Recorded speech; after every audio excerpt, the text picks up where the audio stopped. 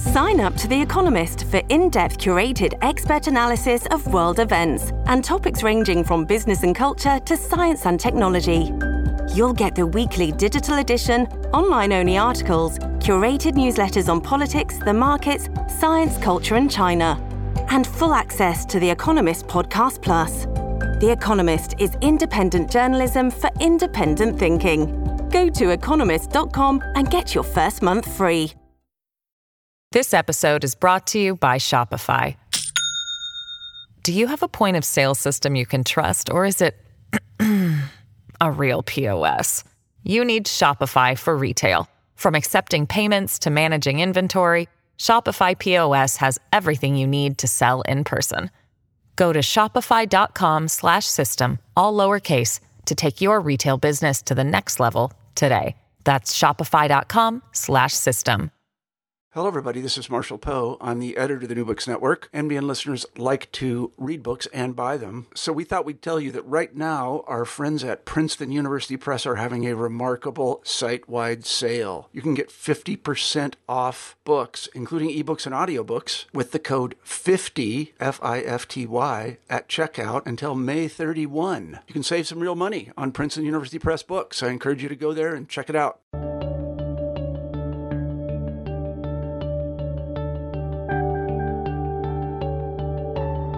Hello, and welcome back to New Books in History. I'm Ryan Stackhouse. Today, we have the pleasure of speaking with Serhii Plokhy about his new book, Forgotten Bastards of the Eastern Front, American Airmen Behind the Soviet Lines and the Collapse of the Grand Alliance. Forgotten Bastards is available from Oxford University Press as of 2019, and, as some of you will no doubt already be aware, not the first time that this author has dealt with Soviet history. Serhii has penned many books on the history of Eastern Europe, most notably Chernobyl, History of a Tragedy, which was awarded the 2018 Bayle Gifford Prize. Forgotten Bastards, I am pleased to say, is another captivating window into Soviet society. Plokhy tells the story of the short-lived shuttle bombing operations during the Second World War, when American airmen operated B-17s out of Soviet airfields in the present-day Ukraine. Sifting through countless memoirs and, most interestingly, declassified secret police files, Plokhy captures what it was to be alive at this extraordinary moment in time when Americans and Soviets lived and fought alongside one another, all without losing sight of the bigger picture. Forgotten Bastards of the Eastern Front is many things, above all, a pleasure to read, and we are fortunate enough to have Serhii with us here today to chat about his new book. So, without further ado, Serhii, welcome to the show. Well, thanks for having me on your show. It's a pleasure.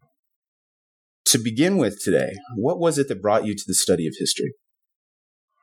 I was always interested in local history, so I started as a historian of the region where I grew up, and that was a Cossack region in southern Ukraine. And then slowly I became interested in the history of the world. I grew up during the Cold War, so the American history was something that fascinated me as well. And this book that we are discussing today, it's actually brings together two of the themes that always interested me. First of all, the history of the region where I grew up, which is Ukraine, and then American history, also my country, and I'm a proud American citizen now. So it's really bringing my old homeland and new homeland together in an episode in the middle of the Second World War that I really knew nothing about when I grew up again at the time of the Cold War. No one ever mentioned that there were American airmen in my backyard on the territory of Ukraine. So for me, it was a major discovery. And again, I was really more than happy to share what I found in the archives, what I found in the memoirs with broader readership. How did you come to write this book specifically? Because you'd done this previous work on Chernobyl. I was wondering if it popped up perhaps in the same archives where you're digging around. Well, you're absolutely correct. The key element, something that persuaded me to write about that story, was the opening of the archives in Ukraine after the Revolution of Dignity, so the major protests that took place in Ukraine in the year 2014. And it resulted in the opening of many archives, including former KGB archives. And given that the three air bases that are discussed in the book, they were on the territory of Ukraine, so now we can go to Kyiv and found in the former KGB archives two types of documents. The first type comes from the Red Army military counterintelligence, which was called Death to the Spies, Smersh or Smert Spionem. And then another institution that with documents and archives of which I worked was the People's Commissariat of the State Security, and that was the secret police that was responsible for monitoring the local population. And in our case, that was the population that got in touch, in contact with the Americans. So I read about the American air bases before, and there are a couple of really very good books about that, but written exclusively on the basis of the American military archives. And now, for the first time, we got an opportunity to see the other side of the story, how that story was perceived, and how the Americans were treated by the Stalin's regime. So what is the big picture that you want people to take away from this book? What do you want them to walk away thinking about? Well, the book is about individual people and their experiences, and there is a lot of, in terms of human stories, but there is also a bigger argument and contribution to our discussion about what went wrong after the end of the Second World War, why the former allies became adversaries, why we got the Cold War that lasted for ever and a half since late 1940s until the fall of the Soviet Union in late 80s, early 90s. And the book tries to answer that particular question as well. And the answer is that the tensions that eventually resulted in the Cold War, they started already during World War II, and they started in particular on those bases, the only place where Americans and the Soviets were fighting side by side. And what the Americans really never accepted was what I call a police state, a state in which the surveillance is a daily occurrence, where the state interferes in the personal lives of people, where the Soviet secret police was interrupting dating or relationship that were developing between the American airmen and local women, or was trying to use those women to spy on the Americans, where lies was basically part of the official policy of the state. None of that was acceptable for the U.S. airmen, and most of them, the absolute majority, came to the Soviet Union really fascinated about the mission, really having high opinion about their Soviet ally, and almost all of them actually left being disappointed, and some of them being sworn enemies of the regime. So the origins of the Cold War really in World War II, and really the bottom line, what was in conflict, what came in conflict at those bases were the principles that are behind liberty on one hand and really tyranny on another. It is really impressive the way you managed to capture these everyday scenes that just bring everything into such sharp relief. But we're getting a bit ahead of ourselves there. You raised the curtain on 1943. The war is turning, but by no means is victory certain yet. We find Foreign Minister Molotov standing on the tarmac at Moscow airport with a brass band. Why? What is the plan that he's there to negotiate? Well, at that particular moment in war, the Allies were trying to figure out how to win the war. It's already after Stalingrad, after a major battle in central Russia, in Kursk, the tank battle, the biggest tank battle of the war. And what is ahead is the D-Day, is the opening of the second front in Europe, and that's what really the Soviets want the Allies to do.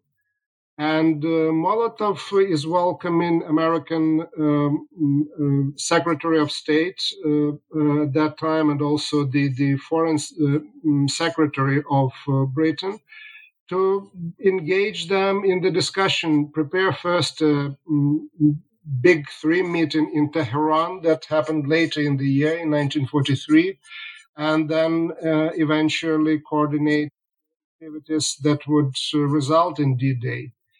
And to achieve that goal, the Soviets are trying to be as pleasant, as nice to the Allies as possible. They do a lot of things. One of those things was that they dissolved the Communist International, really the headquarters in Moscow that was running the communist parties all over the world and very often engaged in activities against states, including allied states. They also allowed really a rebirth of the Russian Orthodox Church to present a better image of the Soviet Union on the international arena. And that's what is at stake at that point, at least for the Soviets. That's what Molotov is thinking about.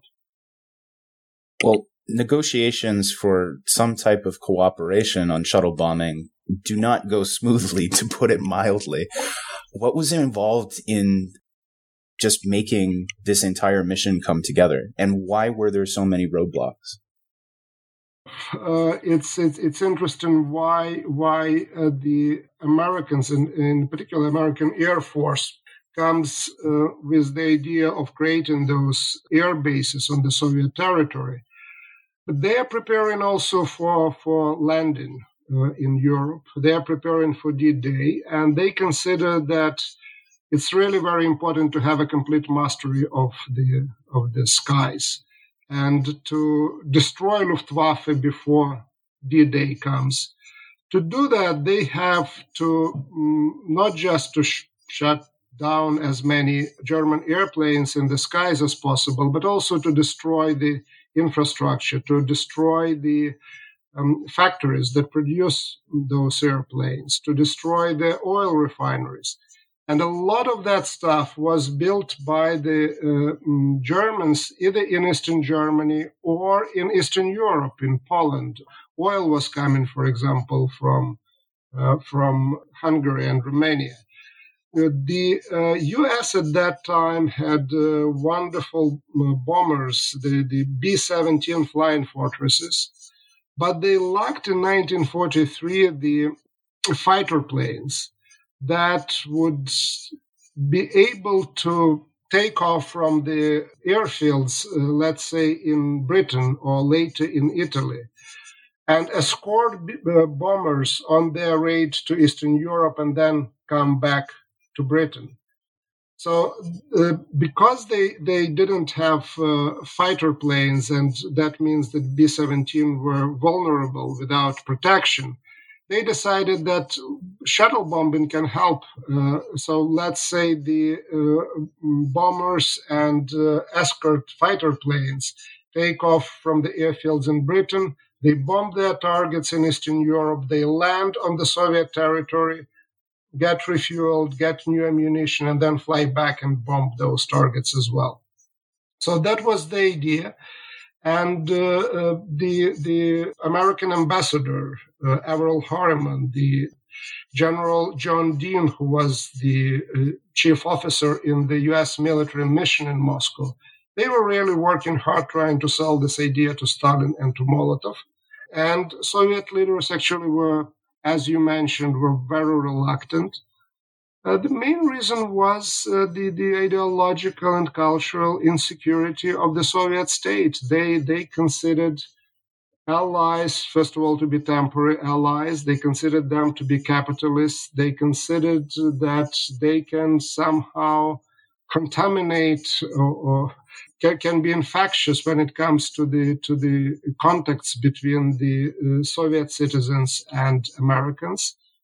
And they also didn't trust allies. They were really the products of the thinking that came out of the Russian Revolution of 1917, where there were military bases on the Soviet territory.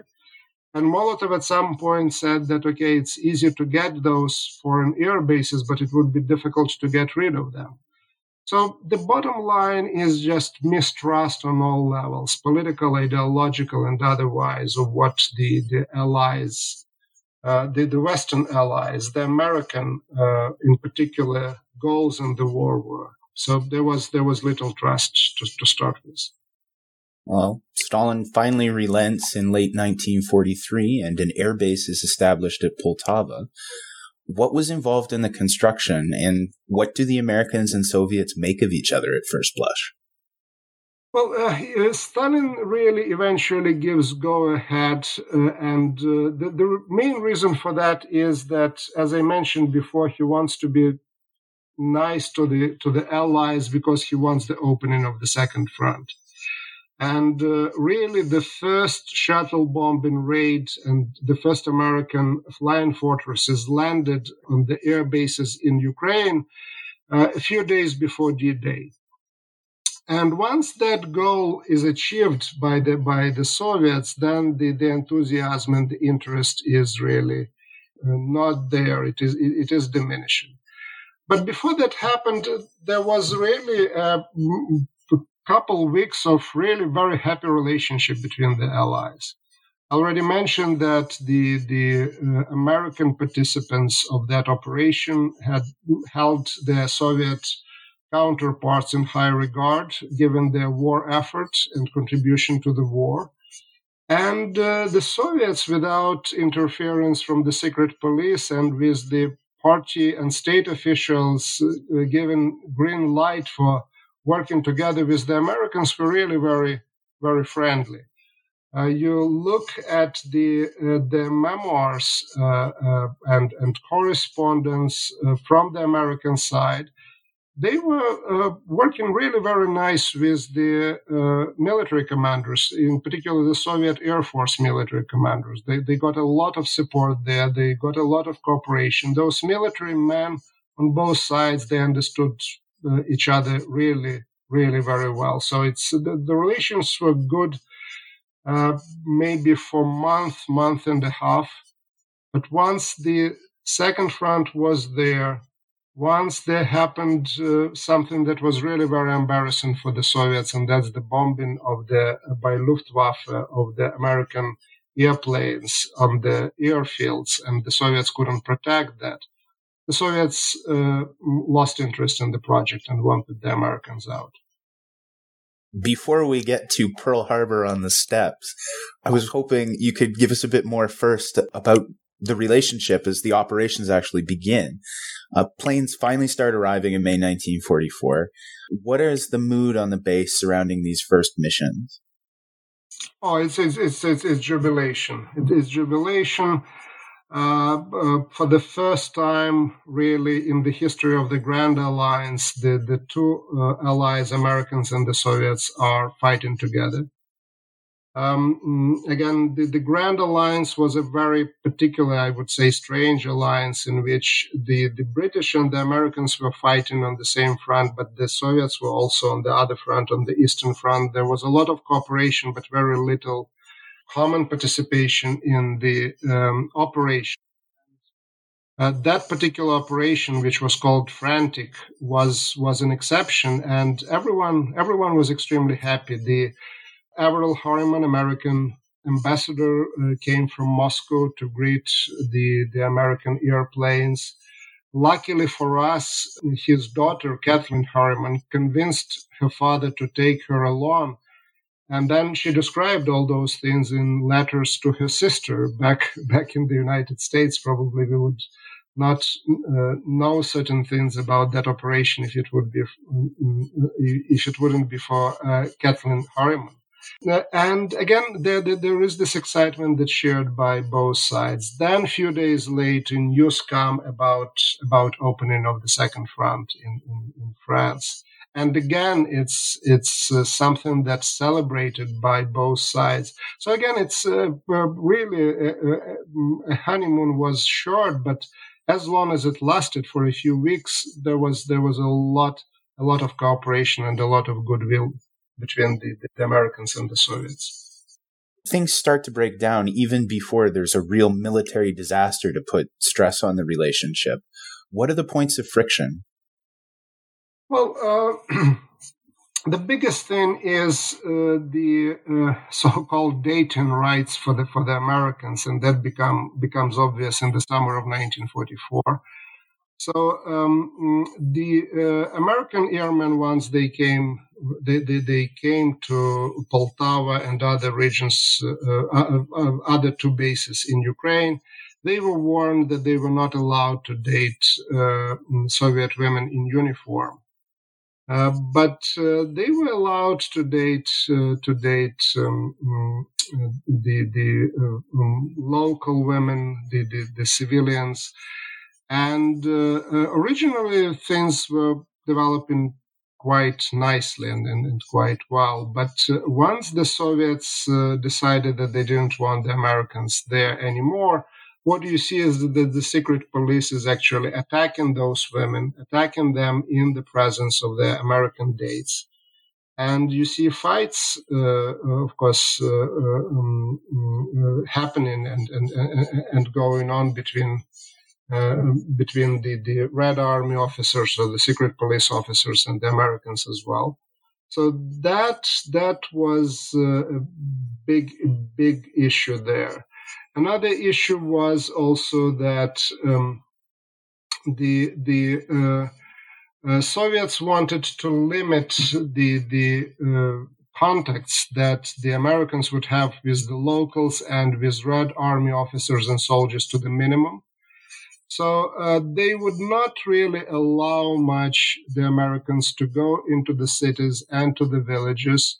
Instead, they created so-called restaurants on the base where the Americans could buy certain supplies and alcohol and so on and so forth. The problem was that most of the salary that the American soldiers and officers were getting was not reaching them. It was going on their accounts back in the United States. And that created also buying disparity between the Americans and the Soviets that also didn't contribute in a positive way to the development of relationship. There were also some cultural differences, and the big thing for the Americans, especially for the medical personnel, was the conditions in which the canteen was operated, or the conditions in the Soviet toilets that were there. So somehow that was part of the everyday routine that the Soviets didn't pay much attention to. Pretended that the problem was not there, and that appalled Americans. So there were minor frictions here and there, but again, the really things started to deteriorate once the Soviet government decided that it didn't want the Americans there. Smersh seems to pick up its activity in step with the shift of the Soviet leadership's attitudes towards the Americans. I was wondering if you could tell us a little bit about the sources that you're working through when you're looking at this, because they establish a network throughout the base to keep tabs on people. How do they build this? Well, Smersh is a military counterintelligence, and it was created really with one purpose, and the purpose was to fight against possible German penetration and possible German agents, either within the ranks of the Red Army or in the rear, in the Soviet rear. What we see different this time around is that it's the same counterintelligence organization that is now working not against the Germans, not against the enemy, but works against the Allies, works against the Americans. And they sent from Moscow a special officer, a high-ranking officer that would be overseeing those operations. And they dramatically increase the number of the agents or informers that they had in the ranks of the Red Army, especially among those who had day-to-day contacts with the Americans. But even people like mechanics and others on the Soviet side, they were instructed, for example, one of the instructions that they got was to count the number of people that come on the airplanes to be sure that the Americans would not smuggle back to Europe anybody from the Soviet territory. And one of the first things that Smersh does, it arrests some people who are trying to establish contact with the Americans, and those people would have some families or background, or would grow up in the United States, and then as children, mostly of the communists would come to the Soviet Union. So the Smersh was there treating the Americans as a potential enemy, really. This episode is brought to you by Shopify.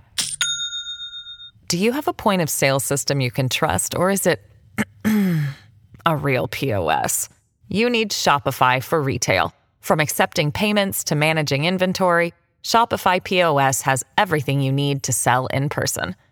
Go to shopify.com/system, all lowercase, to take your retail business to the next level today. That's shopify.com/system. The initial missions have gone smoothly, and despite these growing tensions that you're outlining, things are still more or less working. Then we have Pearl Harbor on the steppes. What happened, and how did it shape the relationship? What happened was that after the so-called Frantic 2, so the second shuttle bombing mission, arrived to the bases, the same day, the same night, Luftwaffe really did very, very daring operation. So they bombed the Poltava air base, and most of the airplanes that were there on the ground were either destroyed or damaged. And the Soviets, on the one hand, they were trying their best to protect their guests. What that meant was that the anti-aircraft fire was going on. The fighter jets were in the air, but they actually failed to do anything to Luftwaffe. Luftwaffe didn't lose one single plane, which was a major embarrassment for the Soviets and for the Soviet command.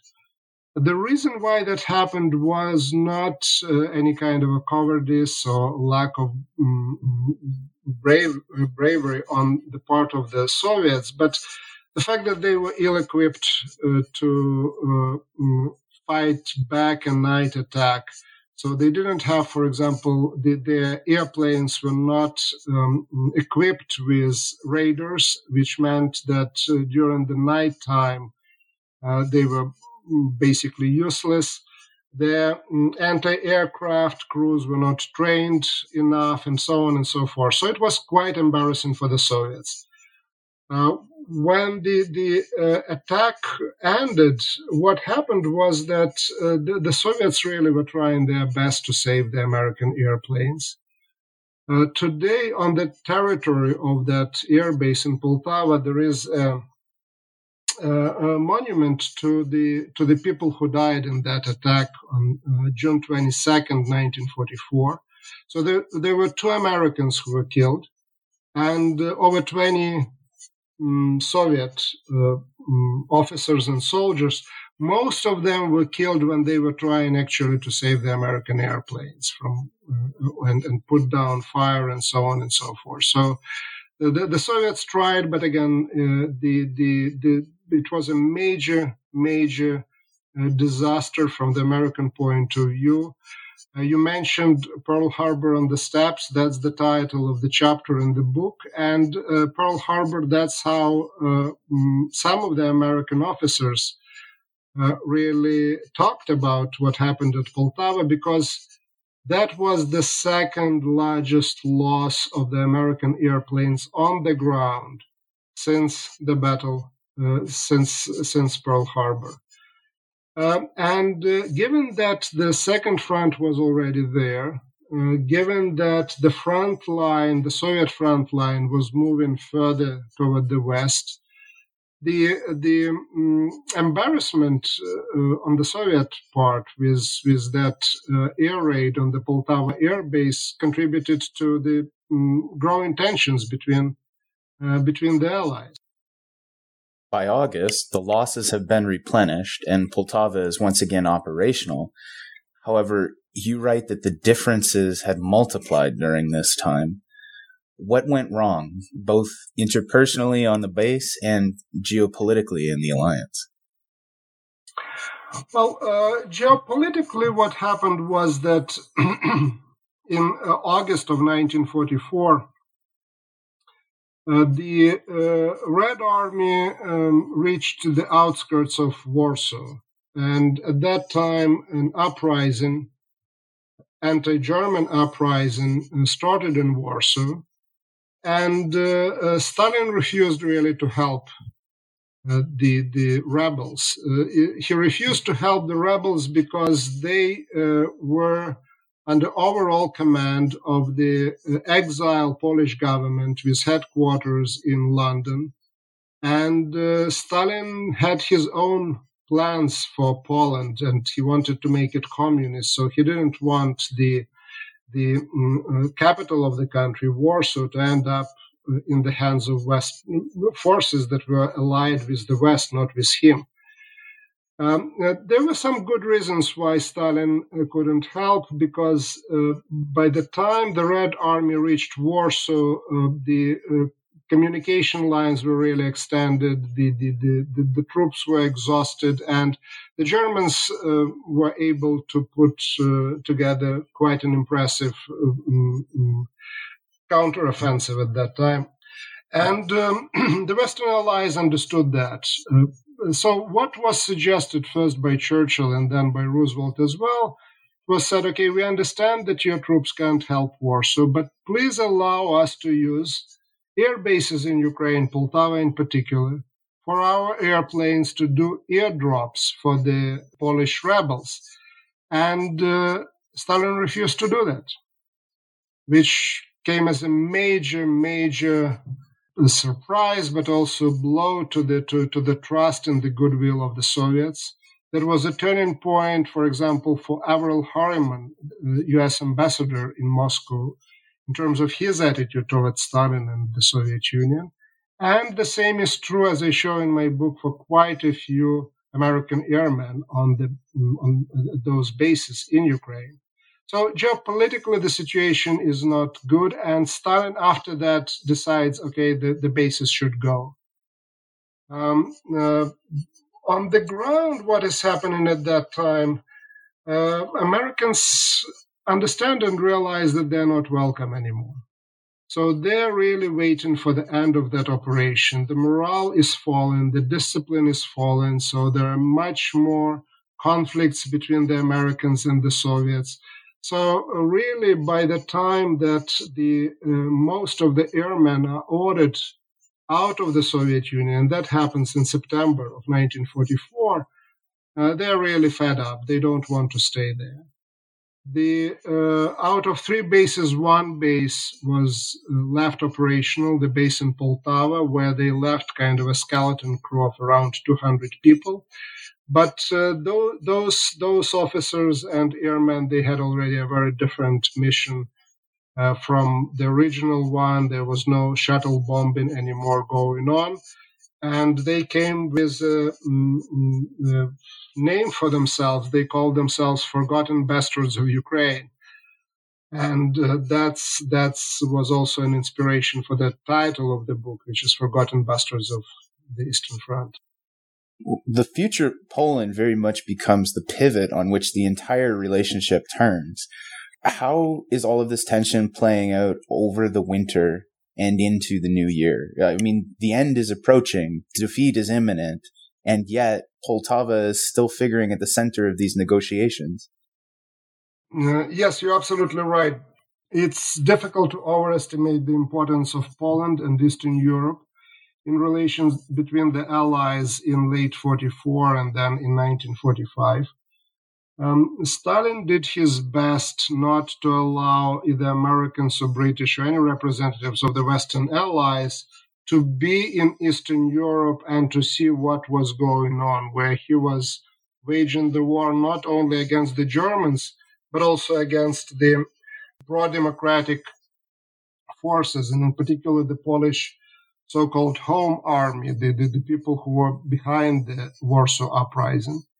And under those circumstances, Poltava Air Base and those 200 people who stayed there, they were basically the forepost, the I call it watchtower for the U.S. and for the Western Allies, and the main source of information about what was going in Eastern Europe, in Poland in particular.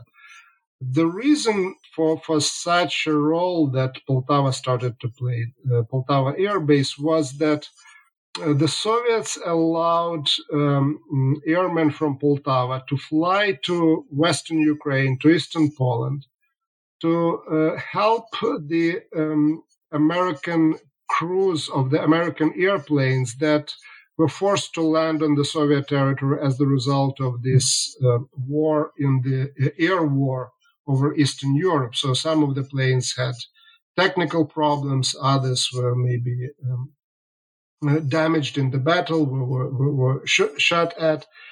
And they were going to the city of Lviv, they were going to some areas in today's Eastern Poland, and they were bringing this information about really the Soviets, first of all, moving the border and establishing their control over parts of Eastern Poland. And beyond that, also waging the war against the military forces that were loyal to the democratic government in London. And this issues about who has the right and who doesn't have the right to be in Eastern Europe became a very important topic that was discussed at the Yalta Conference in February of 1945. And it's interesting that the Poltava airmen were, on the American side, the people who were in charge of bringing Roosevelt and other members of the American delegation to the Crimea. So the air bases in the Crimea where Roosevelt landed, Churchill landed, from the American side, they were run by the personnel from Poltava. So we finally come to the rupture after Yalta and all of these discussions about how to handle POWs. Relations have been souring for so long. What brought them to a head at this point? Well, it's again, we are going back here. Chronologically, we are moving forward, but in terms of thinking about what is happening, I would suggest that we would return to the summer of 1944 and talk about the differences in political culture between the two allies. What happens in the spring of 1945 is that the Red Army is moving into Poland, into Hungary, and they overrun a number of German concentration camps. And among the inmates, among the prisoners, were American and British soldiers and officers. And the Americans are trying actually to get those people as soon as possible back to their bases in Britain and eventually back to the United States. And they ask the Soviets to help with that. And the Soviets sign agreements in that regard at Yalta. But then really take no care of the American prisoners of war. So those people are suffering. They are ill. They left hungry. The conditions that they found when they're in the custody of the Red Army are awful. So many of them leave those camps that were created by them for them by the Red Army and go on their own, really on train, on any way they can to Moscow or to try to get to Poltava. That is, again, why I mentioned political culture, is that in the Soviet mind, the prisoner of war is a traitor. So the Soviet soldiers who were taken as prisoners of war were treated that way. Many of them were arrested, exiled. Attitude toward the prisoners of war was completely different in the American case and in the Soviet case. And part of the story where Poltava and our airmen become part of that story is when Roosevelt wants Stalin once again to allow to use Poltava base to bring in all those Americans from Eastern Poland, from Western Ukraine, from those areas where the camps were liberated, to bring to Poltava. And Stalin again refuses to do that because he doesn't want any Americans, any foreigners on the territory that he controls now and where he wants to install his own regime and his own government. And that leads really to a major, almost a breakdown in relations between the Soviet Union and the United States at the highest level. The harshest words that Roosevelt ever said with regard to Stalin, and when I say said, means sent to him as part of his telegrams, are coming from March of 1944 and are dealing with the fate of the American prisoners of war. And again, Poltava is a very important part of that story because some of those people who were saved, they're flown from Lviv, from other parts in Western Ukraine to Poltava, and were eventually then flew to Iran and ended up in American custody. It's another important part of the story where really the Soviet police state meets the American political culture, which is basically democratic and which treats prisoners of war really as heroes as opposed to treating them as cowards and traitors. The Soviet attitude toward American commissioned and other ranks relations was also quite entertaining. I believe it was the head of Smersh who wrote the report about the party that they went to together. Oh, yes. It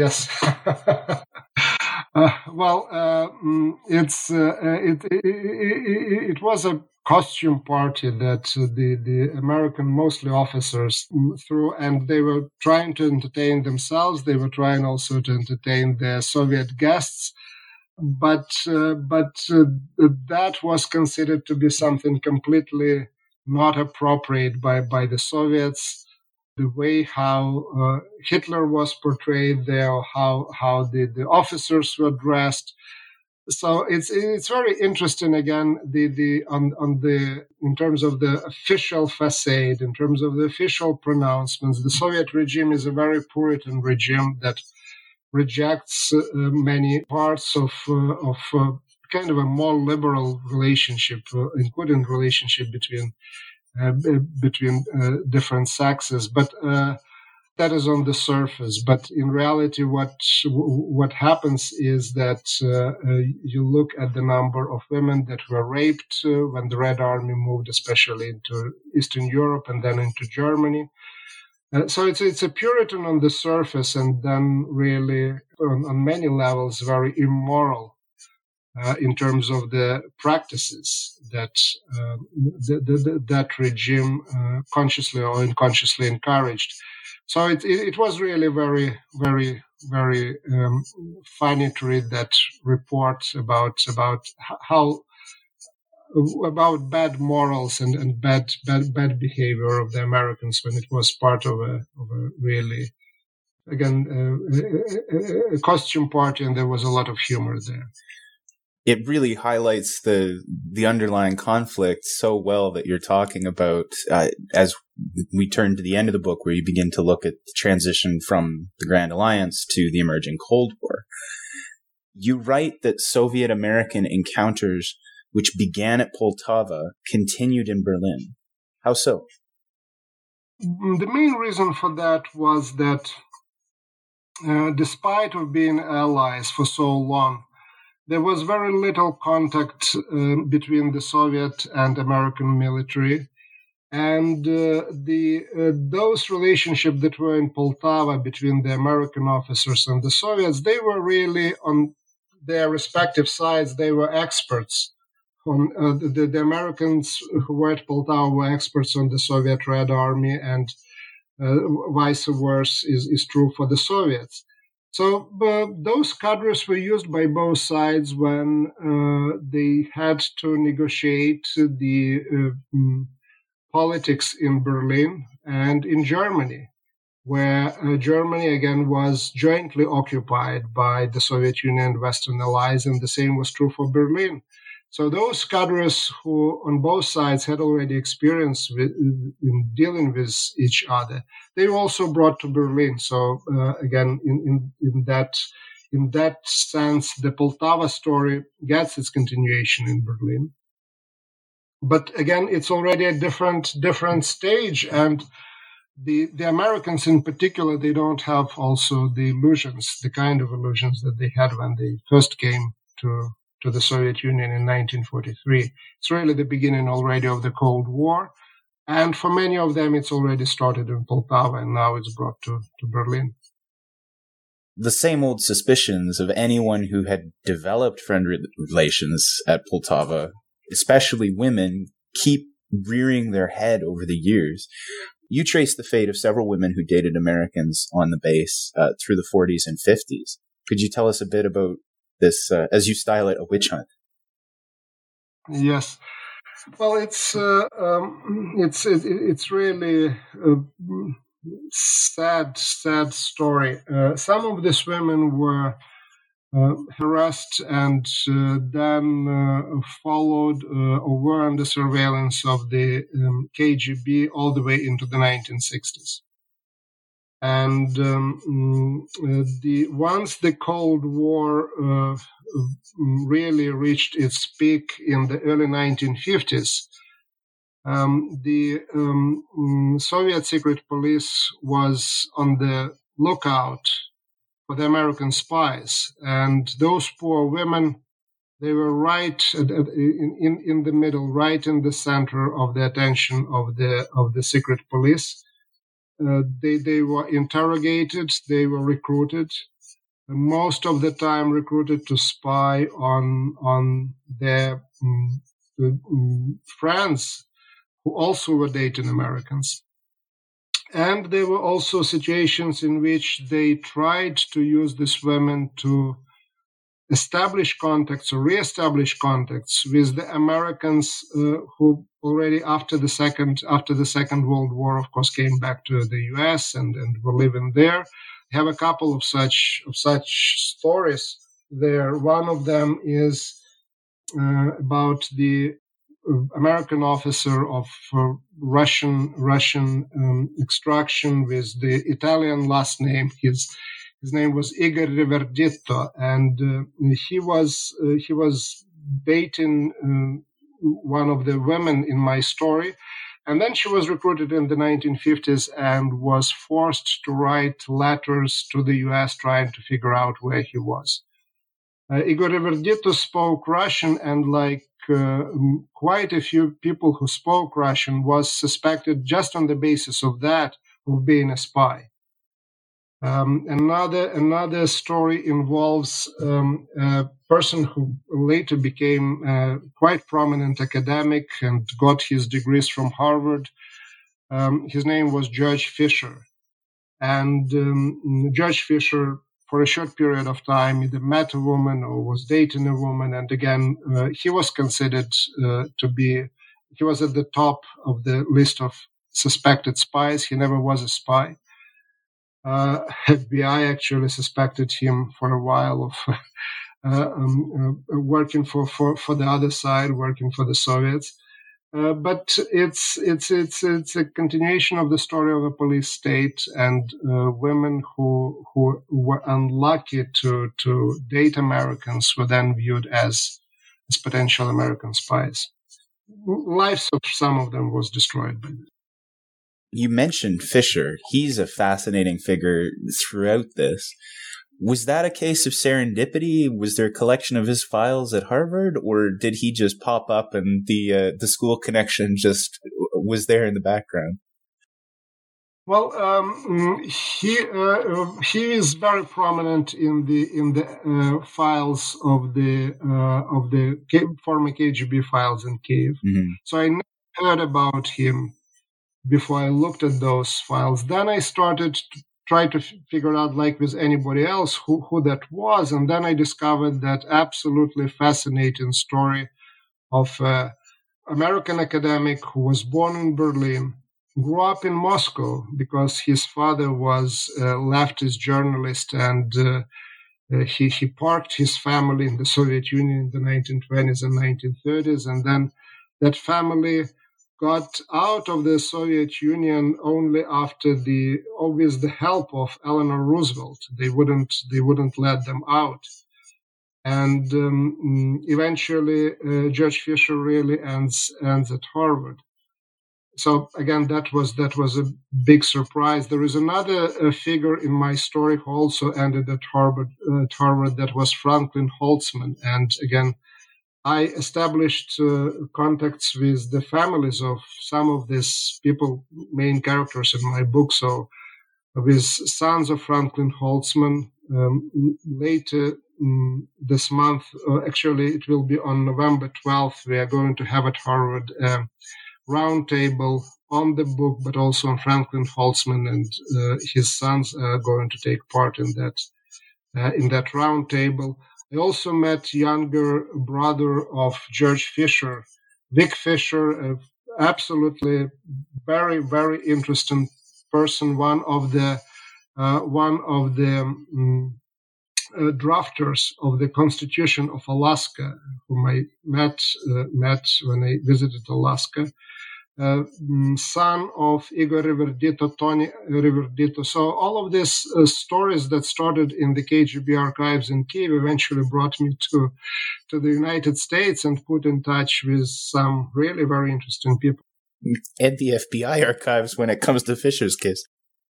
Oh, yes. FBI files. It was really something that I didn't expect to find, but when you can get both KGB and FBI files on the very same person, you start thinking, what an irony of the situation. And again, that's one of the realities of the Cold War, when people who were either caught in the middle or put themselves in the middle were under suspicion by both sides. It's also another one of those great windows into how the two different systems approach suspects. Just another great little vignette. But on that note, you draw the book to a close using the history of Poltava as a lens to view those differences between systems. We've talked about the book. Everything's laid out on the table. Any points you want to underline for us again? Again, it's as I mentioned earlier, there is a relatively big argument regarding the World War II, the Grand Alliance, and the start of the Cold War. But it is there. I arrived to that argument through looking at the lives and life stories of those people. They're very real people. Their families are still around. Their children are around. So it was a very interesting experience for me. Again, it's the sources led me to the people, and then people's stories led me to that broader conclusion and argument and contribution to a big academic debate. Well, it certainly makes for excellent reading, and I heartily recommend it to everyone out there. But what are we looking to you next? I presume you're not slowing down. Yes, and once again, it's the declassified archives, the KGB archives from Kiev, that really suggested a topic for me. And what I'm working on now is a history of the Cuban Missile Crisis, and again try to introduce the Soviet sources and the Soviet perspective on that coming from those archives, because one thing that probably we don't think about or don't know about is that every single missile that was delivered to Cuba back in 1962 was built in what is today an independent state of Ukraine, which is now in the news for different reasons. True. 80% of all the troops and all supplies that went to Cuba went through the Black Sea ports in Ukraine, and that means that the local KGB archives have a lot of really interesting and fascinating material on the Cuban Missile Crisis. So sometimes you find these documents and stories and people in most unexpected places, and I found this new information and new angle on the history of the Cuban Missile Crisis in the archives in Kiev. Well, I look forward to having you back when the time comes. We'll be happy to be back. All right. Well, we look forward to it. Thanks very much for joining us today. Well, thank you. Thank you, Ryan, and thanks for this conversation. Well, that does it for us here at New Books in History. Once again, we've been chatting with Serhii Plokhy about Forgotten Bastards of the Eastern Front, American airmen behind the Soviet lines, and the collapse of the Grand Alliance. Forgotten Bastards is available from Oxford University Press at a price that is as reasonable as the book is readable. Any of you out there interested in social history of the trenches, with a strong emphasis on human interest, will thoroughly enjoy reading about the characters anchoring this narrative. With that, I'd like to thank you for joining us, and hope to see you next time. Until then.